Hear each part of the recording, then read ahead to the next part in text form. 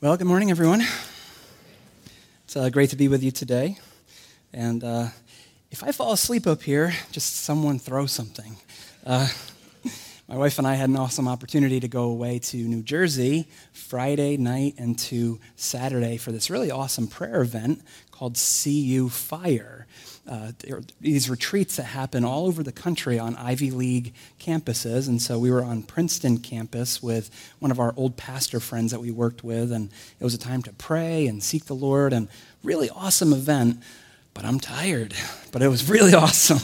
So if I fall asleep, just, come get me, and we'll continue. So with that, though, Rachel's parents watched our kids, so thank you for watching our kids. And speaking of Rachel's parents, there is a banquet next Sunday at the Desmond at 1 o'clock. And so if you're interested in hearing about the mission and all the wonderful things that the Capital City Rescue Mission is doing, talk to Sue or Perry after service today. I'm sure they will gladly sign you up for that. It's going to be at the Desmond next Sunday, 1 o'clock or 1:30, I think, is the meal. And so please sign up for that. It's going to be awesome. So last Sunday, I had the opportunity to preach for a friend of mine up in Saratoga, and we went all through seminary together, and it was a great seeing him and being able to share at his church. Well, I'm back, and so we're going to jump back into the Gospel of John together this morning. And fair warning, the story we're about to look at has quite a few heavy themes in it. So since that's the case, my plan is to walk through it with care and grace. So I want to pray for us again, because I always need the Lord's help with this, and I ask him for that. And then watch our video overview of this story, and then see how because of Jesus, we can drop the rocks. Because of Jesus, we can drop the rocks. So let's pray one more time, and then watch our video, and then talk about this really amazing passage in John 8, 1 through 11. So Father, one more time, I just ask that you would open our hearts and ears and minds, eyes, all of it, Lord, so we can see you in this incredible account. Lord, help us see your grace, your compassion, your holiness, your love, all your characteristics on display, because this is our story, Lord. We were caught in sin, and we had no way out, and the only one who could throw a rock at us didn't, but then on the cross, the rock was threw at him, and he absorbed our divine judgment completely on the cross so that we could go free, so we can live our life free of sin, so we can go and sin no more, so we can walk freely and in love with you and love with your people, totally new and free. So Lord, I pray that you would please help us see this amazing passage, to see what it means for us. I pray your Holy Spirit would just open our eyes and ears to see what you're saying to us this morning. I pray every person hearing this would hear from you, that you would speak to every heart, that it would go from our head to our heart and then into our hands and out into the world today.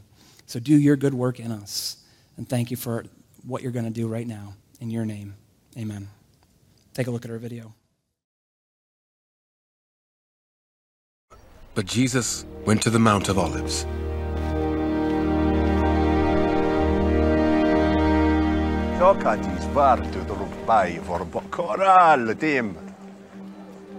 At dawn he appeared again in the temple courts, where all the people gathered round him,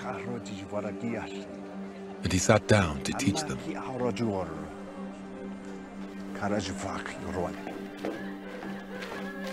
The teachers of the law and the Pharisees brought in a woman caught in adultery. They made her stand before the group and said to Jesus, "Teacher, this woman was caught in the act of adultery. In the law, Moses commanded us to stone such women. Now what do you say?" They were using this question as a trap, in order to have a basis for accusing him.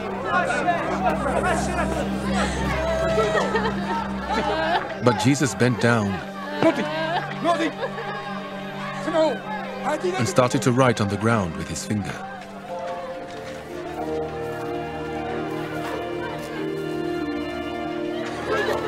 When they kept on questioning him, he straightened up.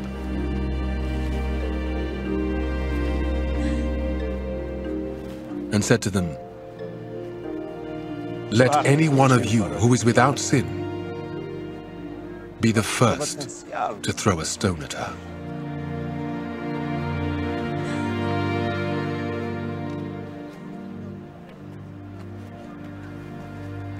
Again he stooped down and wrote on the ground. At this, those who heard began to go away one at a time. The older ones first, until only Jesus was left, with the woman still standing there.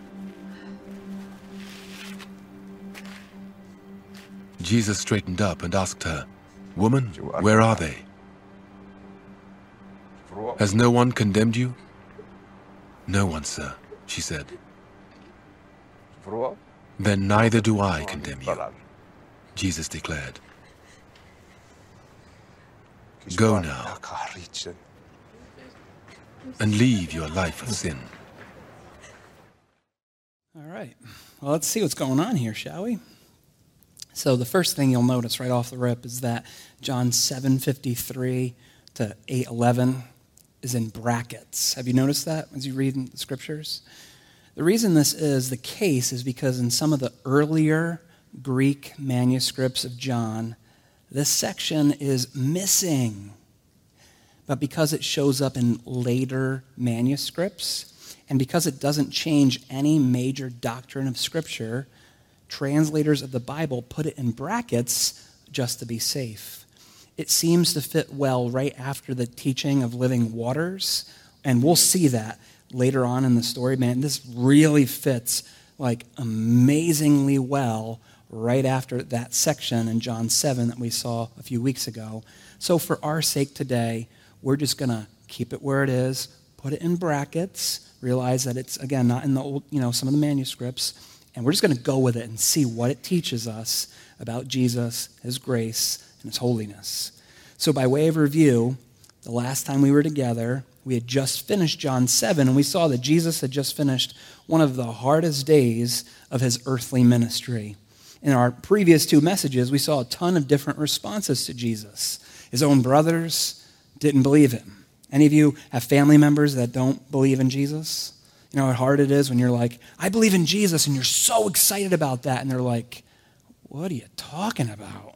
Right? It's hard when you have family members who do not believe in Christ. And so here's Jesus, and his own family's like, "You're out to lunch," right? The crowds has mixed responses about him, and the leaders are growing in their antagonistic hatred for him. And so finally, at last, John 7:53 tells us that they each went to their own house. And where did Jesus go? John 8:1 tells us, but Jesus went to the Mount of Olives.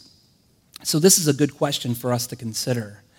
Where do we go to find refuge? Following Jesus is not easy in our world today. Jesus promised that as we follow him, we would go through the same things he went through. In this world, he promised us that we would have trouble. So Jesus found places to go to be with his Father to recharge spiritually. I think that's why my wife and I loved this mini trip this weekend. It was Friday night into last night. It was very small, but man, it recharged our batteries spiritually. So where do we go to, and where do you go? Where do we all go to connect heart to heart with God? Could be a walk. I like meeting with mentors of mine. I like meeting in smaller groups of 2 to 3 and groups of 5 to 8. And man, I've been loving our Experiencing God Connect group so far. I don't know if you've been loving them. I hope so. They've been a really awesome place to meet with others and say, how have we been connecting with God and how is that affecting our relationship with each other? What places or things do you utilize to recharge your spiritual batteries? So in 8 verse 1, Jesus was seeking refuge, a place to recharge with his Father and with his disciples. Because when you read John chapter 7, oh golly, you're going to need something like that. And why did he need that?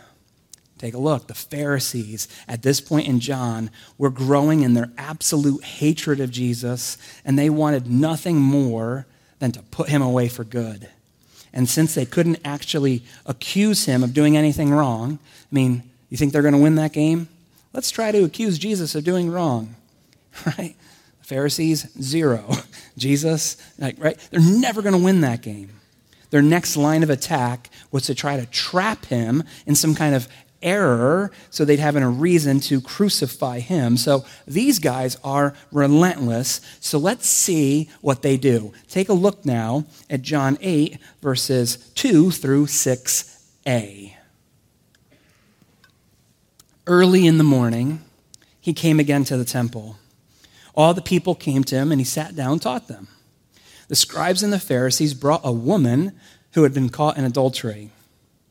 And placing her in the midst, they said to him, "Teacher, this woman has been caught in the act of adultery. Now in the law, Moses commanded us to stone such women. What do you say?" They said this to test him, that they may have some charge to bring against him. Like I said, there's some sensitive topics here, so let's talk through this. So the first thing we're going to see, the first main big point today is the trap is now set. These guys think, we're going to get them now, right? The trap is set. So after taking refuge at the Mount of Olives, we see why, right? Jesus goes to the temple in the morning, and as people come to him, he starts teaching them. All seems to be going well until the scribes and Pharisees show up, bringing to Jesus a woman who had been caught in the very act of committing adultery. Now, question. Where's the man at? The leaders don't seem to mess with him, just the woman. So they drag in this woman, scantily dressed, if she's dressed at all, and drop her in the midst of the crowd at the feet of Jesus. Talk about shame. The leaders start railing against her. "Teacher, this woman was caught in the act of adultery, and Moses commanded us to kill a woman like this. What do you say about her?" I imagine these guys hiding in every closet, lurking behind every bush, watching and waiting to catch people in their sin. Think about it. Maybe don't think about it too much, but how did they know about this? Really? Bunch of creepy perverts. How did they caught her? Just think about it. I was really having a hard time with this week. I'm like, how? I don't know. I don't know how to answer that question. And notice, it's not about helping her or restoring her, but catching her and killing her and using her to get to Jesus. So talk about a trap, right? Think about it. If Jesus agreed with them and said that the woman should be stoned to death, according to Frank Hamrick, the guy I keep quoting, in the Positive Action Commentary, my favorite one on John right now, Jesus would violate his own mission of mercy and end all speculation of his being the Messiah. But on the other hand, if he said she should go free, he would contradict the Mosaic law and could therefore be accused of sin. So you see what they're trying to do here? They're trying to put him into a trap. Take a look at Leviticus 20:10. This is what they're trying to trap him with. Using the scripture. Take a look. Leviticus 20:10. If a man commits adultery with the wife of his neighbor, both the adulterer and the adulteress shall surely be put to death. So notice, both parties were to be put to death in that case. But instead of bringing both parties in, they just drag the woman in. They, the ones who thought they were so good at meticulously keeping the law, part of me always wondered if the man they let go was a Pharisee. I don't know. I'm guessing. I'm wondering, right? But I got to apply the message too. You can tell I'm having trouble with this myself because there's a little anger there. But never mind all that. They're too busy trying to trap God the Son in sin. So how is Jesus going to respond to this? This leads us right into our second point, Jesus' answer to their trap. Take a look now, verses 6b through 8. I love Jesus' response. 8:6b, Jesus bent down and wrote with his finger on the ground. You just find that awesome. Jesus bends down and starts to write on the ground with his finger. I mean, don't you just love this? These guys are trying to trap Jesus, and he just bends down, starts to write on the ground with his finger. He's not having any of it. I just love his boldness here. But is there anything else going on here? Is he just messing with them, trying to ignore them? As you can imagine, there's a lot of different ideas as to what Jesus is doing here. Just type it in Google. I mean, I'm telling you, there are millions of ideas. Some say he's just trying to buy time. Others say he's just writing their sins on the dirt. Here's another idea I came across. How did God give the law to Moses? He wrote it. What did he write it with? His finger. They're trying to trap Jesus here on a point of the law. They are blind to the fact that they are breaking the law by trying to figure out a way to trap and kill Jesus, and the whole thing with taking the woman, not the man, all that stuff. So Jesus bends down and writes on the ground with his finger. I think this could represent that he, the one who wrote the law with his own finger, was now being condemned by them for breaking it. Another site I saw said, looked at it from a different angle when it said both the man and the woman should be brought to the temple gates and accused. If witnesses could be gathered to confirm that adultery had indeed been committed, then there was a certain ceremony that would be done in order to bring judgment. The priest, check this out, was required to then stoop down and write the law that had been broken, along with the names of the accused, in the dust of the floor of the temple, which Jesus did. So by doing this, Jesus showed these accusers that they were not keeping the law, but he would anyway. So, gosh, I'm telling you, that's just two thoughts. And there's so many going on here. So whatever's going on here with Jesus writing in the dirt on the ground, watch what happens next. Because there's going to be more light shed on this in just a moment. Take a look at verses 7 and 8. So as they continued to ask him, he stood up and said to them, "Let him who is without sin among you be the first to throw a stone at her." And once more, he bent down and wrote on the ground. So talk about a left hook. Let him as without sin among you be the first to throw a stone at her. So he stoops down again, probably for dramatic effect, and he lets his words sink in. Let him who is without sin among you be the first to throw a stone at her. So imagine these guys now, seething with anger in their hearts and rocks in their hands. They want to kill this woman, and now they want to kill Jesus even more. But again, Jesus' wisdom prevailed over theirs. And this leads us to our last point for today. The last man standing. Look at John 8, 9 through 11. But when they heard it, they went away one by one, bless you, beginning with the older ones, and Jesus was left alone with the woman standing before him. So when Jesus tells them that the one without sin can be the first to throw the stone, the scribes and Pharisees recognize that they don't fit this, not even close. And the older ones drop their stones first, and then the younger ones drop their stones and walk away. Now, why? I think the longer we live, the longer we have to realize that we're not without sin. We have life and many experiences to bear that out. But it seems like the older ones get this, maybe a little quicker, and so they drop their rocks. I can then imagine the younger ones, usually the more zealous, the self-righteous, reluctantly throwing down the rocks next. They wanted to trap Jesus, and man, they were close.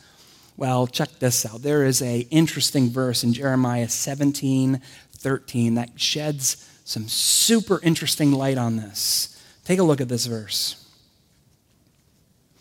O Lord, the hope of Israel, all who forsake you shall be put to shame. Those who turn away from you shall be written in the earth, for they have forsaken the Lord, the fountain of what? Living water. Just let it sink in for a sec. What did we talk about last time? Living something or other. Just let it sink in.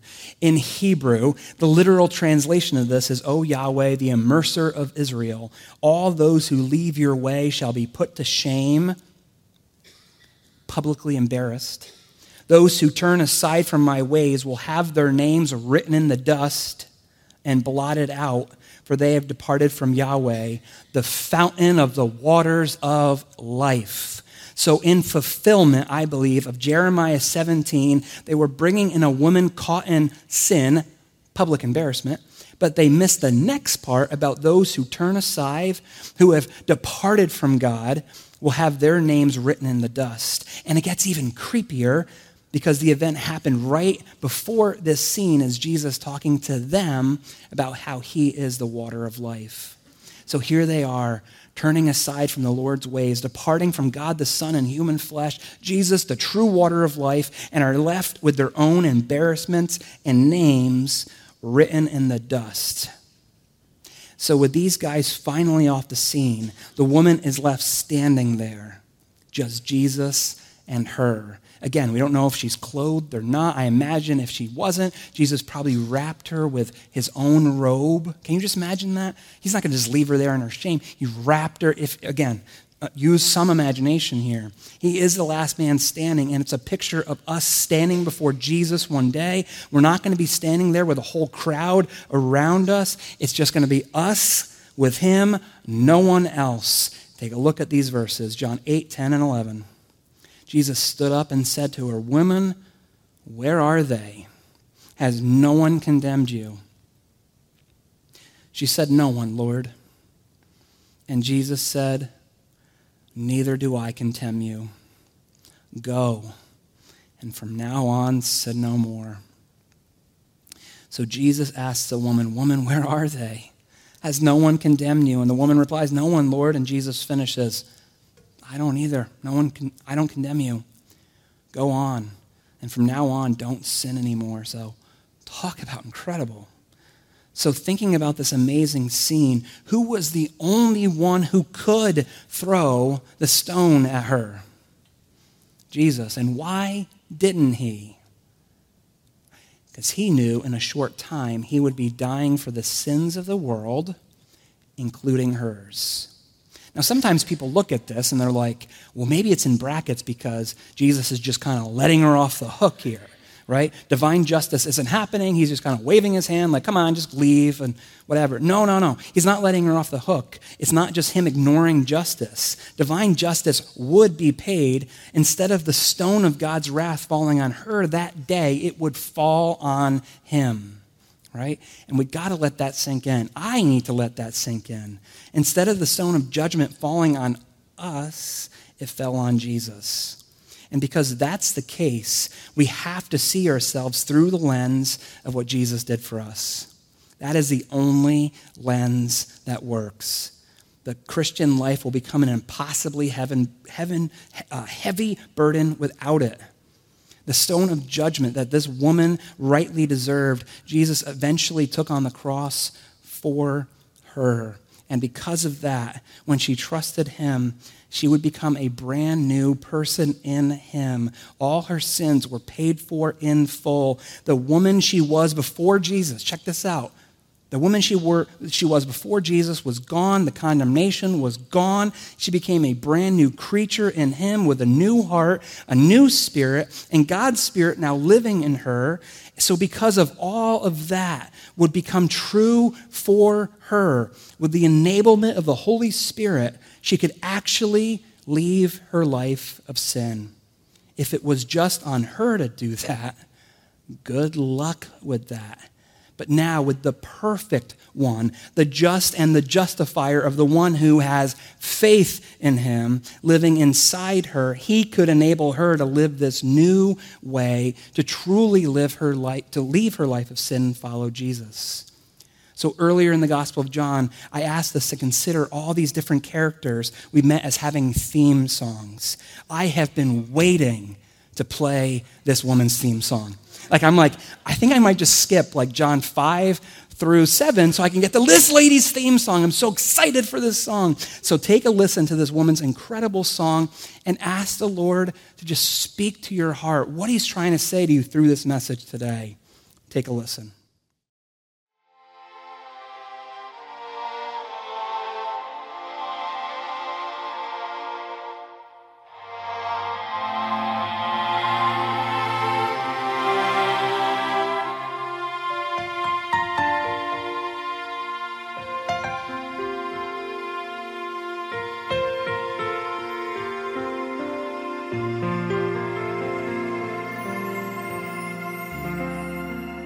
Stand accused. There's a list a mile long of all my sins, of everything that I've done wrong. I'm so ashamed. There's nowhere left for me to hide. This is the day I must answer for my life. My fate is in the judge's hands. But then he turns to me and says, I know you, I love you, I gave my life to save you. Love paid the price for mercy. My verdict, not guilty. How can it be? I can't begin to comprehend what kind of grace would take the place for all my sin. I stand in awe now that I have been set free.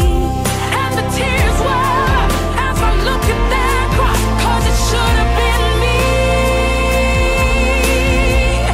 My fate was in the nail-scarred hands.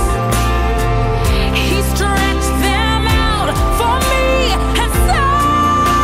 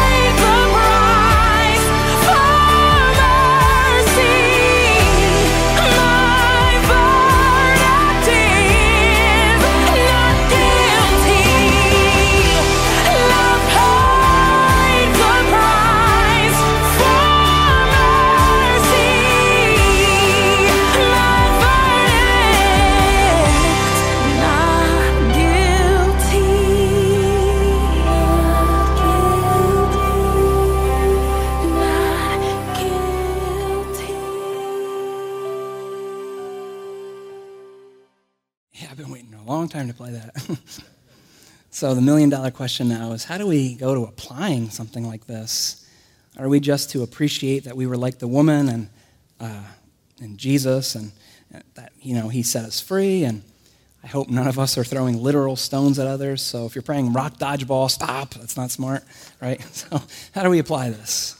So there are two types of people represented in the story. The older brother Pharisees representing legalism, and the morally loose woman representing license.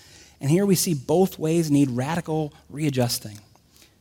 Like legalism and license, both need to be repented of. What God is trying to do is bring us to a place of liberty, real freedom. Both those with the stones and the woman, to those whom the stones would be thrown, need God's forgiveness. And good news that Jesus came for both.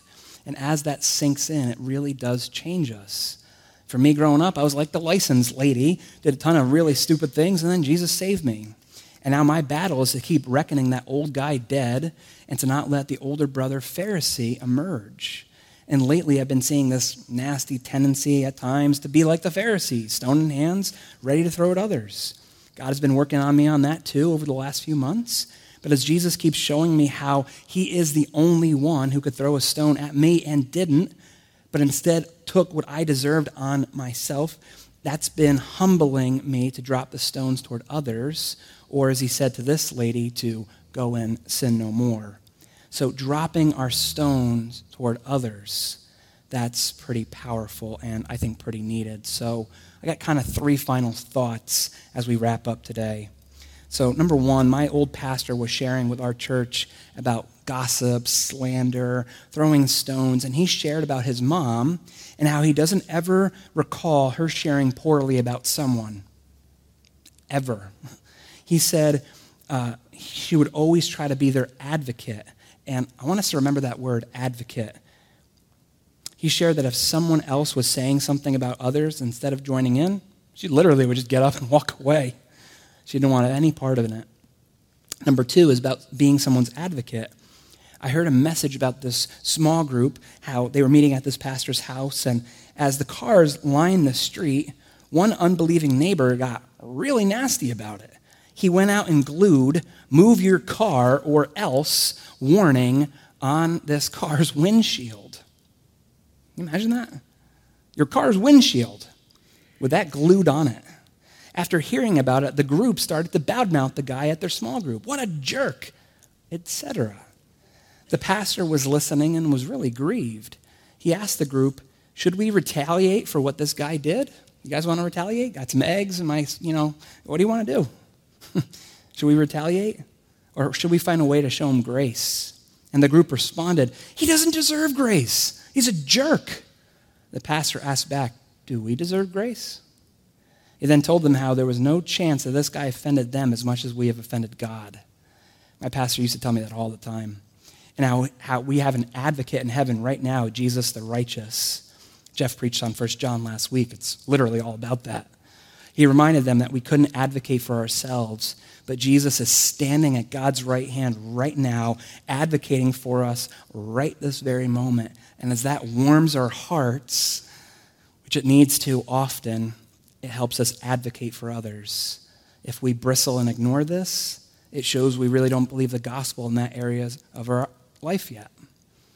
And then number 3, one other idea, and I feel like a kindergartner in this one, to be honest, but instead of talking about that person, use that time to pray for them. Think about it. We can talk about someone for 30 minutes, 40 minutes, 50 minutes, 10 years, right? What if we just prayed for them? Sometimes we just don't want to. Sometimes we're like, I don't really want to pray. I just want to complain and complain some more.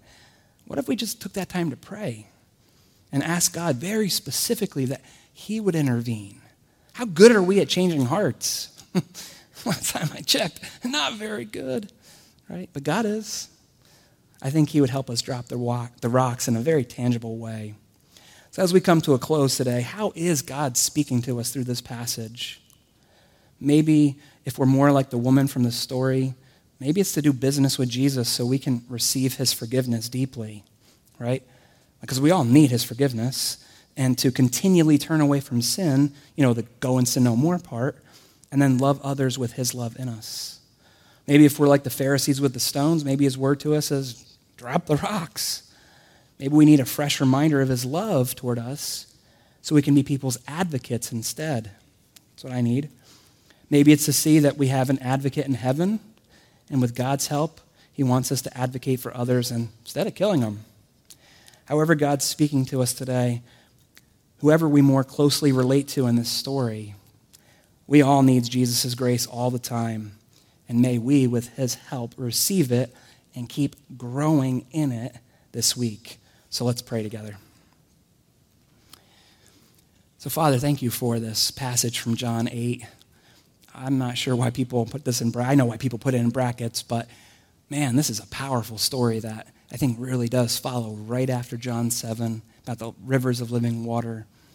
And with your rivers of living water flowing in us, Lord, it does teach us to keep on receiving your grace so that we can be advocates for others. And that's hard. And so that just shows us how much we need you. We can't just receive you back in, the 90s at one time and expect that that's going to sustain us for the rest of our life. We need your presence to keep filling us and keep making us more like you. Keep filling us with your love and your grace and your kindness, and keep reminding us of who you are and who we are with you and in you. Help us keep walking in you so that we see others the way you do. Help us have heaven's eyes for people. Help me have heaven's eyes for people so I see what they're really like. And Lord, help us not miss the central point of this passage today. I pray your Spirit would just keep driving it home to our hearts as we sing our final song, as we fellowship afterward. Keep driving it home to us, Lord. Thank you for that this amazing passage and our time together today. In your name, amen.